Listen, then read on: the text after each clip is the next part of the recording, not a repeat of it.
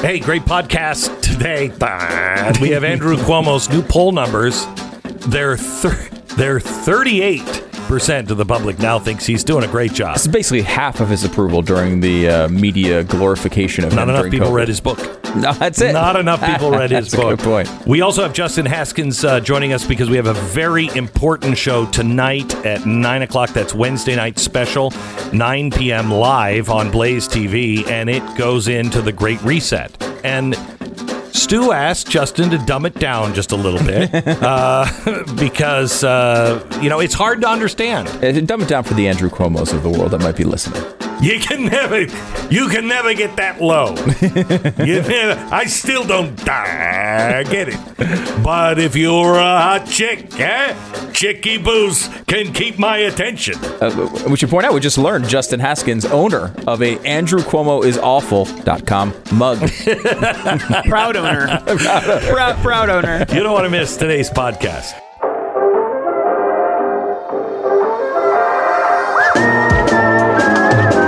You're listening to the best of the Glenn Beck program. Texas should be ashamed of itself, quite honestly, the way it has handled COVID.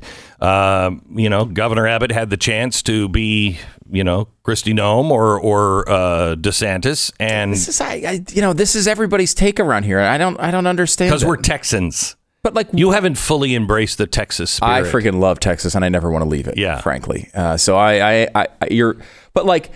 guess this understanding the criticism, I think it's mainly just mask mandate as opposed to no mask mandate, right? Like seems to be the crux of this completely. Which again, I agree with the criticism.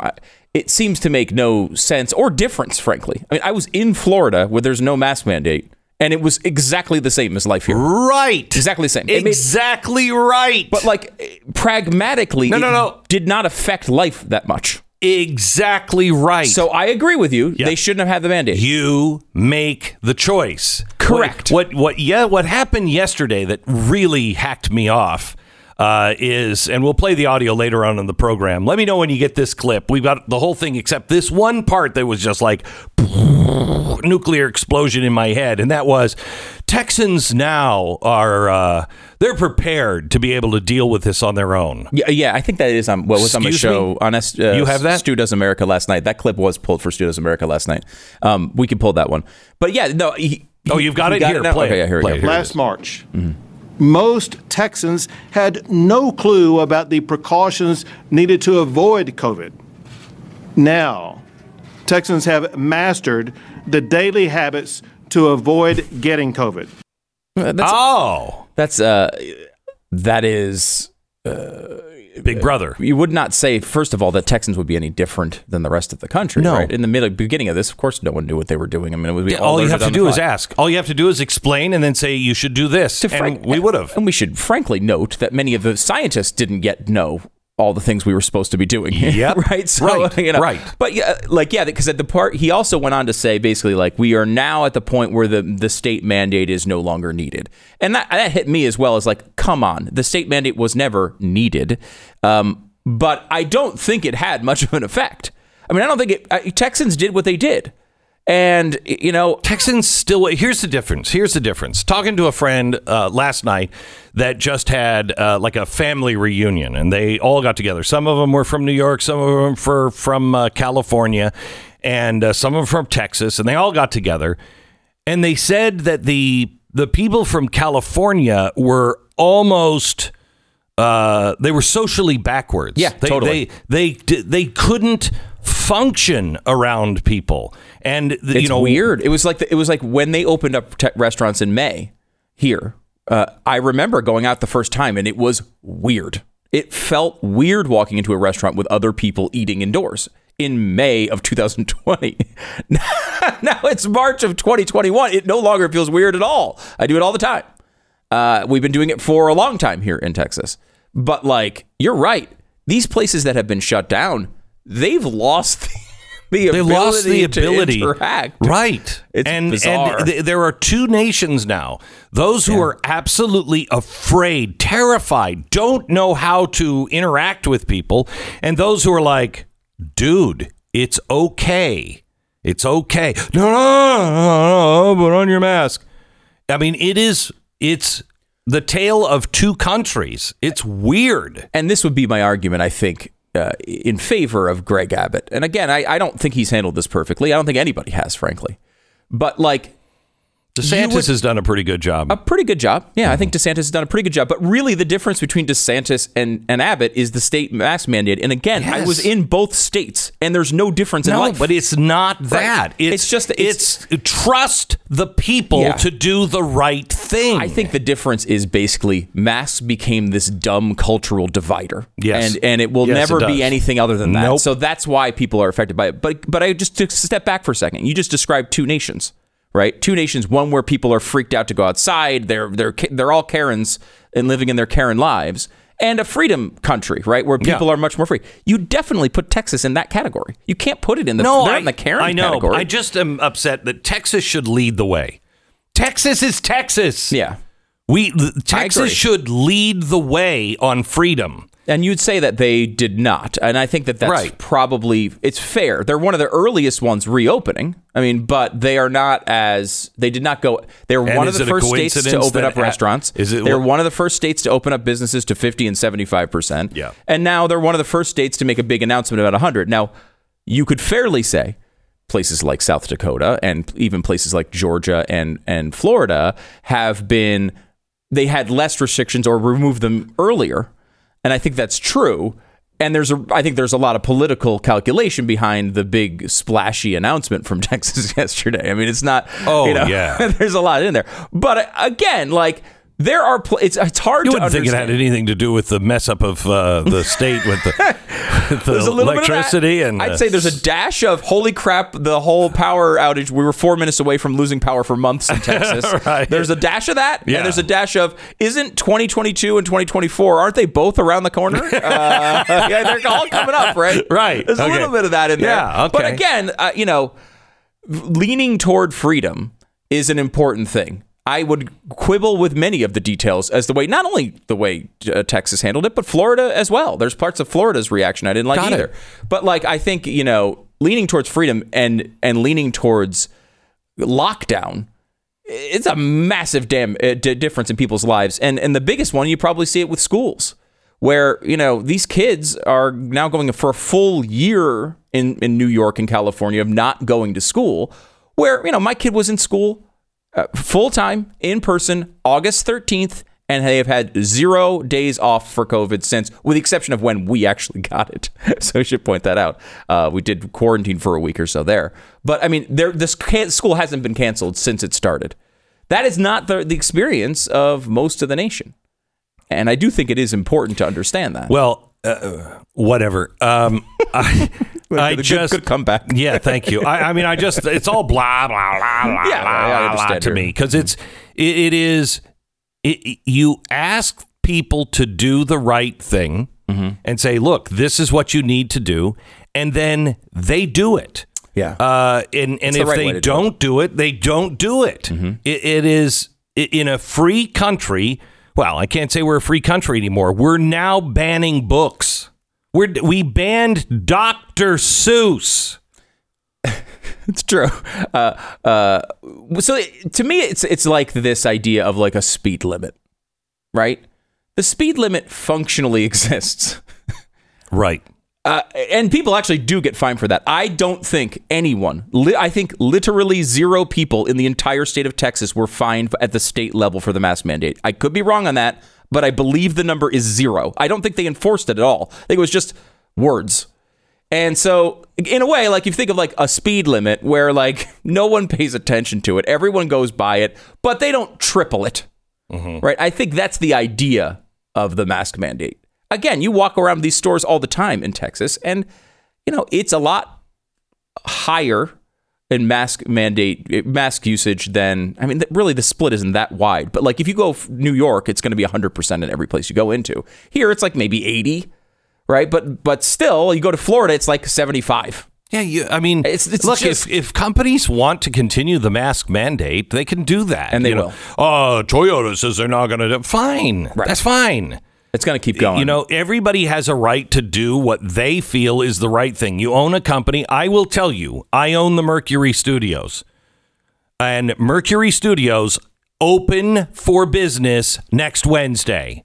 When the state lifts the mandate, then I am opening for business. And I'm only doing that because I have tenants in the building. And some tenants are very, very freaked out. Some tenants are not freaked out. Some people in each company is freaked out. There's Some also people legal are not. concerns, though. You never know. No. Yeah. And I am going by the legal standard because Yes. I'm not going to get sued for it. Right. So I want to be a good landlord, and I'm not going to get sued for it. So if people were freaked out, that's totally fine. I completely understand that. But the mandate is over, and I'm opening the frickin' doors. We don't have Oompa Loompas here. The chocolate factory needs to open up again. I think a family of them did move back in the back corner. I saw something going on. It smells like chocolate. Right. I don't know what's going on back there. There is that possibility, yes. This is the best of the Glenn Beck program. Matt Schlapp, the chairman of the American Conservative Union, is joining us now. Matt, this has been one of the most ridiculous things I have ever seen. And while it's laughable, it is extraordinarily dangerous of what happened to CPAC this weekend.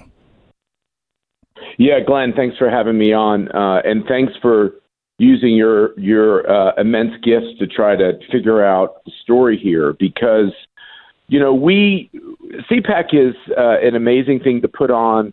Someone just told me that if we had been an advertiser in the Super Bowl, we would have been number 2 because it just gets so much attention. But it gets good attention and bad attention, right? It's this conference unlike anything on the globe where conservatives come together. Liberals don't have anything like it except for the daily news that's on television. Right. And so what they do is they try to do everything possible to just, slime us, to stop us, to distract us. And every time we walk into this, we say anything could come our way.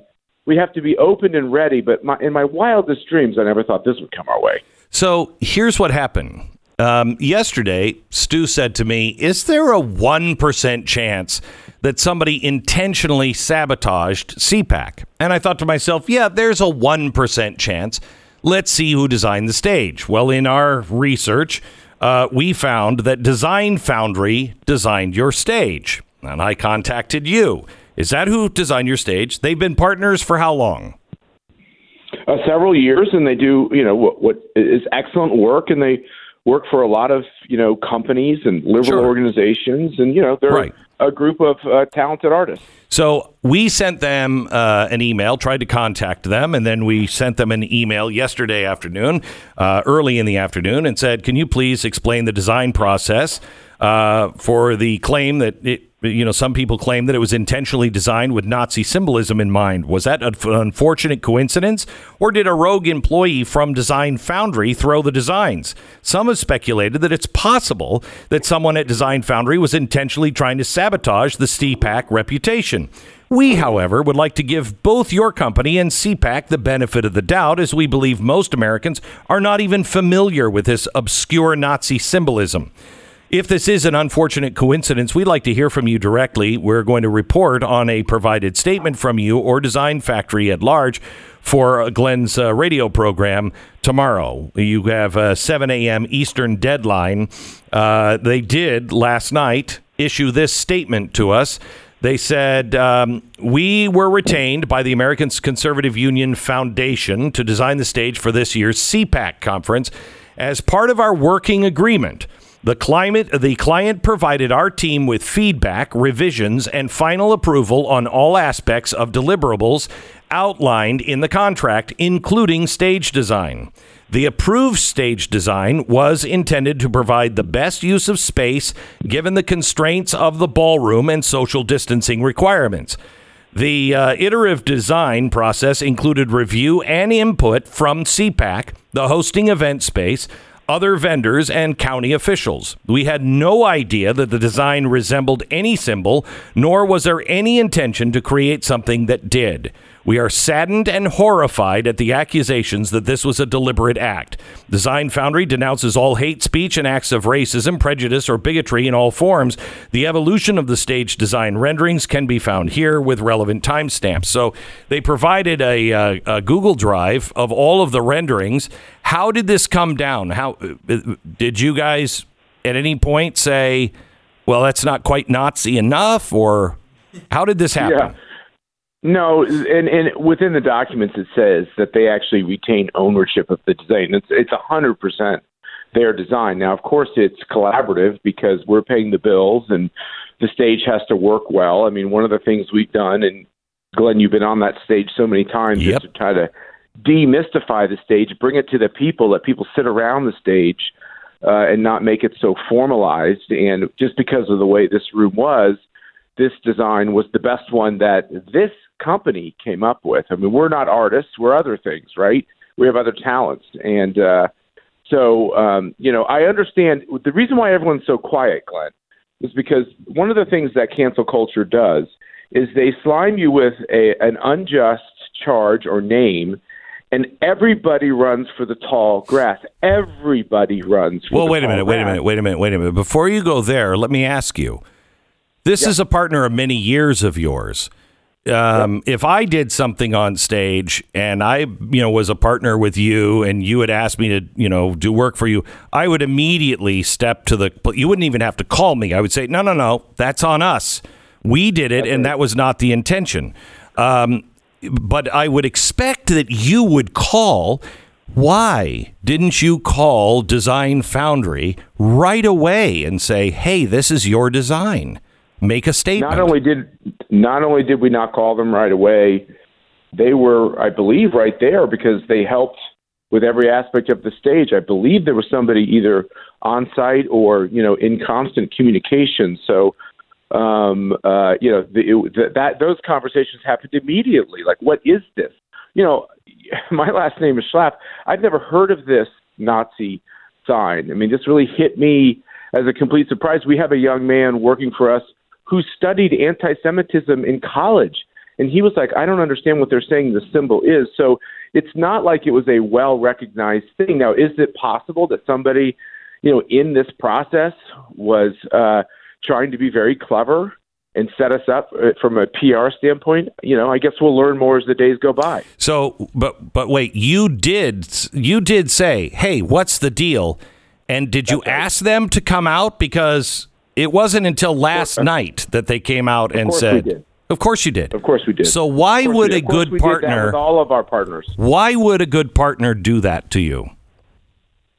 Because, first of all, as I said, everybody runs for the tall grass, right? Maybe people don't have courage. Maybe people don't have integrity. That's clearly a part of this, where both the Hyatt and this firm looked to CPAC and said, look, hands off, we have nothing to do with this stage.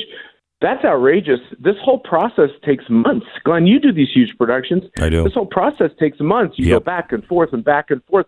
You have to hire all the talent because we can't miss our deadlines because thousands of people and all the press is going to be there assembled. Everybody saw this. Everybody had to figure out how to construct this. Everybody had eyes on it from every angle. Nobody in that process ever raised their hand and said, oh, I took a European history class and I noticed ... Nobody, because it wasn't something that somebody would recognize. No, yeah, I know. No, it's outrageous. That's why it's so shocking.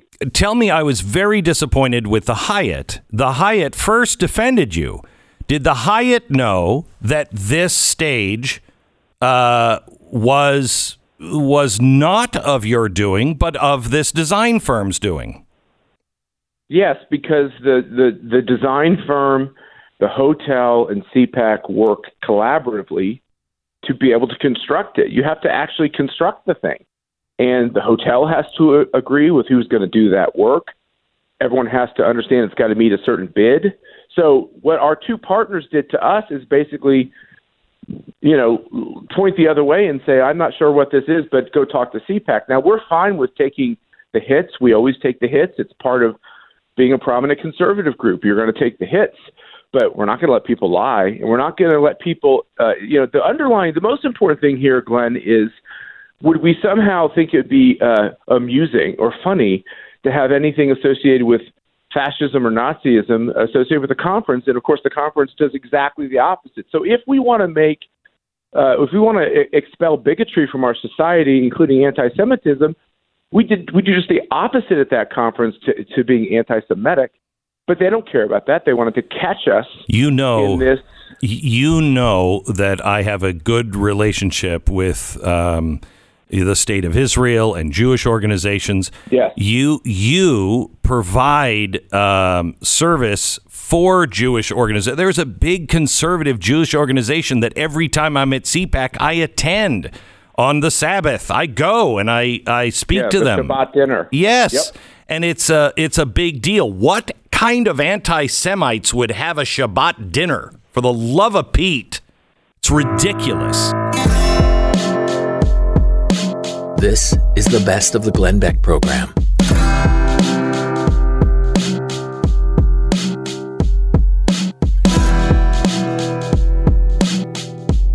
Justin Haskins is with us. He's the editorial director of the Heartland Institute, editor-in-chief of StoppingSocialism.com, and the co-author of a brand new book that will be coming out on the Great Reset. And this has been a hard book to get our arms around because it's so hard. It's so massive, and we're finding new things every single day. Yeah. Well, that last point, I mean, every day. Every day something new is happening. This is, and I think what we're learning as we do more research into the great, which is groundbreaking stuff. I mean, what we're doing on this, nobody else is doing this. Nobody. This has been going on for a long time. Yeah. And we're now starting to see and uncover things from years ago that even people like you were missing. Right. I know. The Paris Accords. Yeah. We're going to show something tonight on TV. We'll show you footage I saw back then. I never put any of it together. Yeah. And it's John Kerry, the Paris Accords, and what really happened. Why the Paris Accords were so important. It has very little, if anything, to do with climate change. Right. It has everything to do with control and finance. That's exactly right. And the thing about the Paris Climate Agreement, I remember even at the time, it was sort of like, well, wait a minute.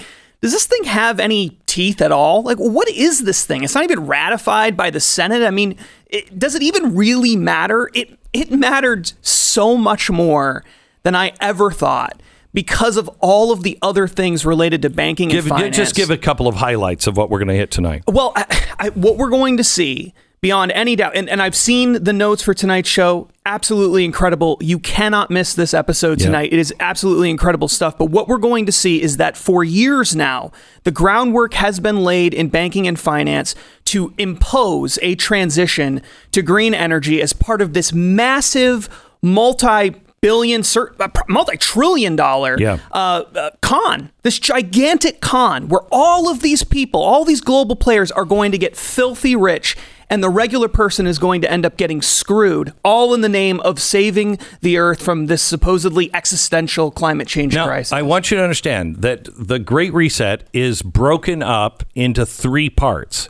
E, environment. S, social justice. G, government regulations. And you'll get an ESG score, and that's already happened. We'll explain all of this tonight, but it is a way to shut you down if you're politically incorrect.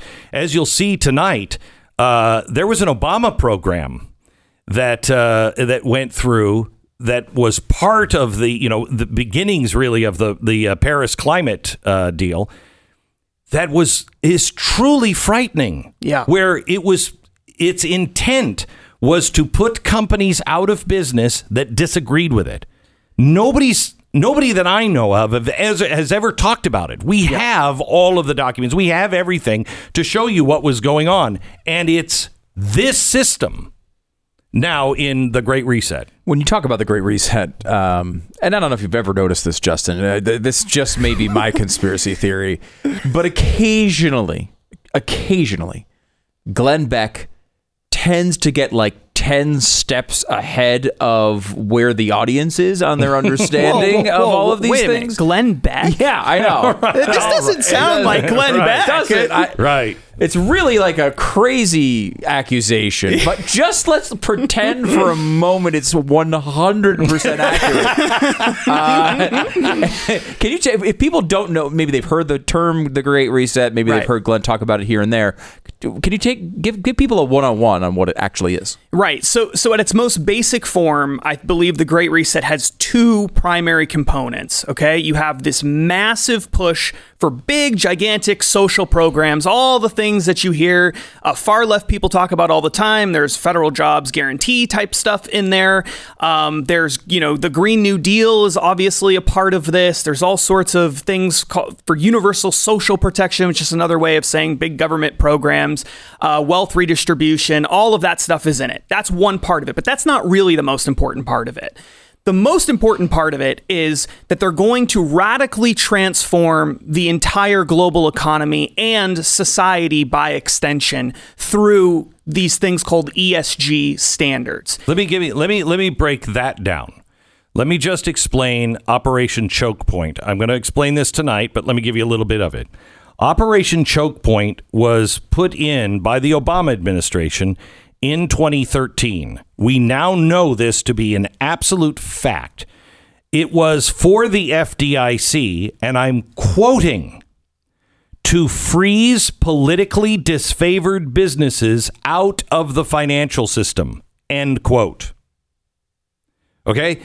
Choke them off. Operation Choke Point. Choke them off. So if you are quoting again, politically disfavored business, the banks would stop doing business with you.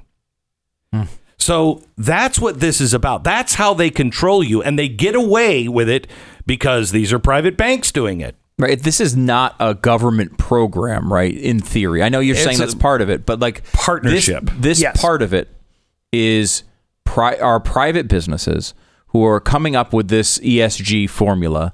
And then companies that do business that do not score well on this, social credit scale, they will have no opportunity to work with big banks or any of these businesses that are in this program. Is that the way to think about this? There's definitely, that's a big part of it. But there's also a push to try to make regulatory changes that tie ESG standards into all sorts of other things. For example, there was a very large investment group, I believe it was this past year in 2020, that was calling for the SEC to impose regulations related to ESG.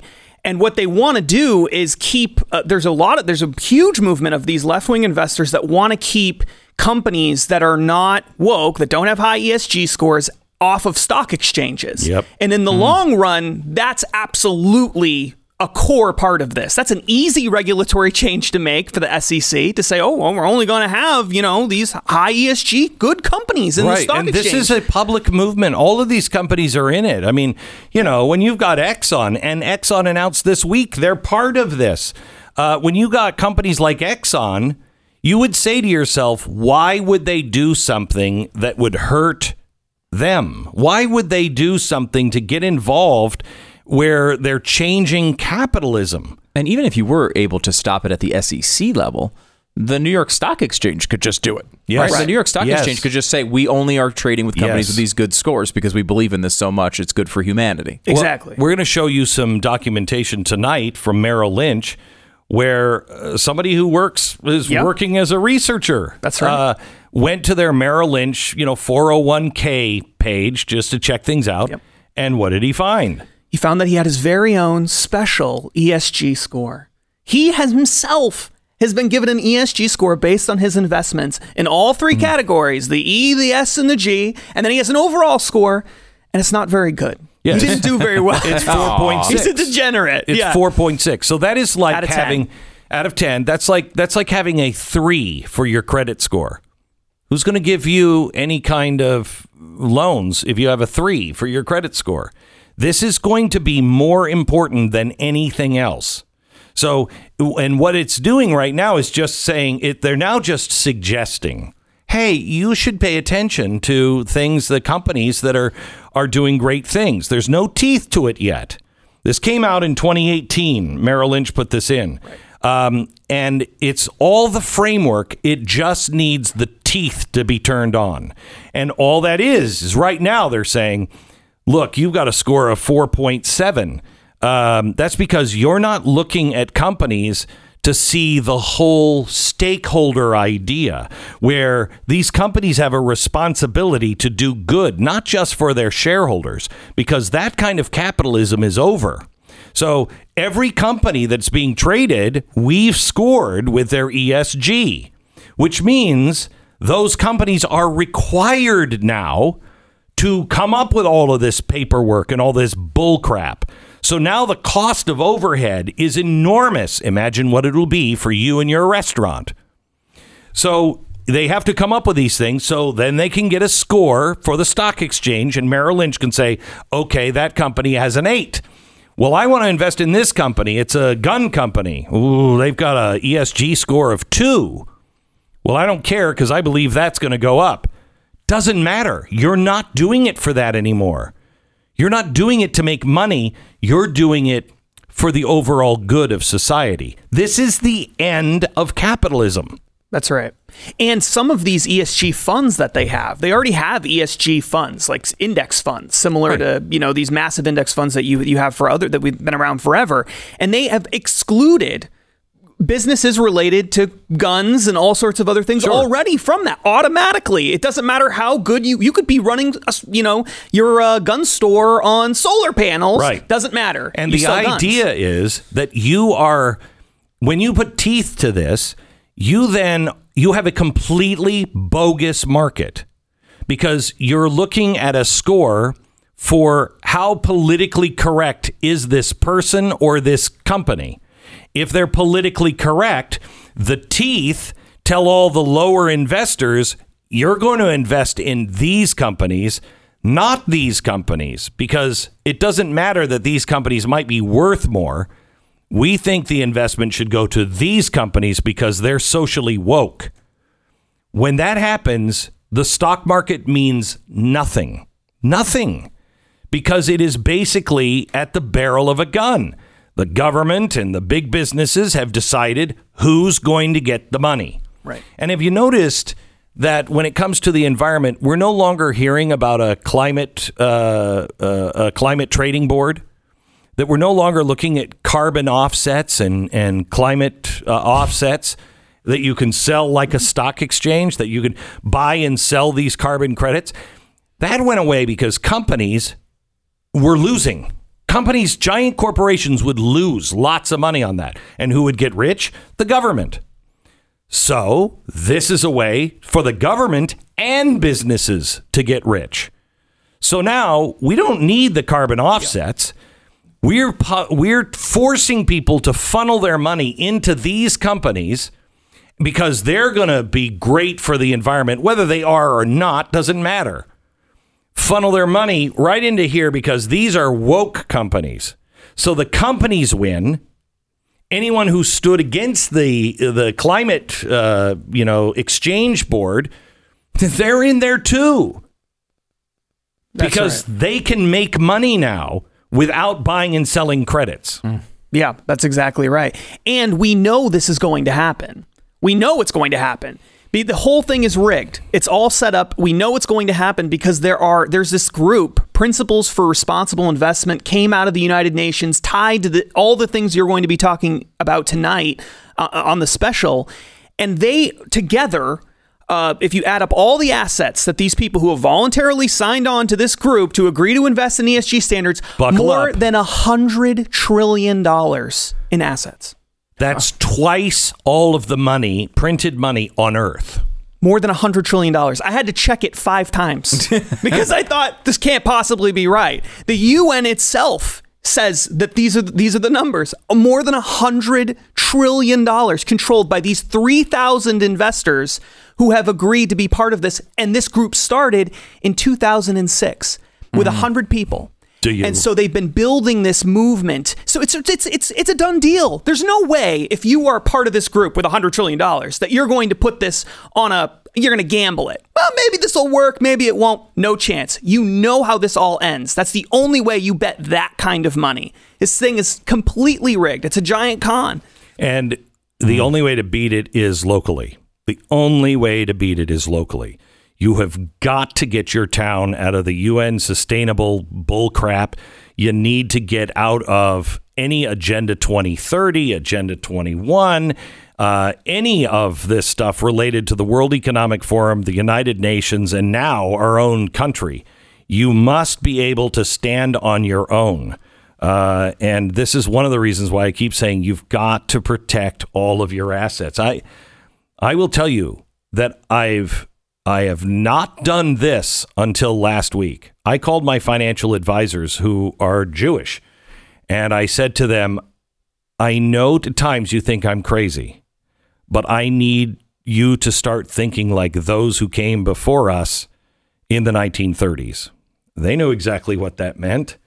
You have to start thinking differently because there is a global system that is coming, and it's going to choke the snot out of anyone who stands against it. We're with Justin Haskins, editorial director of the Heartland Institute, and also the co-author of a book on the Great Reset that I'll be putting out here shortly.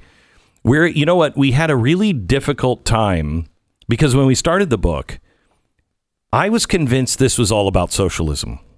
And the one thing I couldn't connect the dots on was, why would these companies want to destroy capitalism? Because it made them rich. Yeah. And I had theories, you had theories, but we couldn't really close that gap. Yep.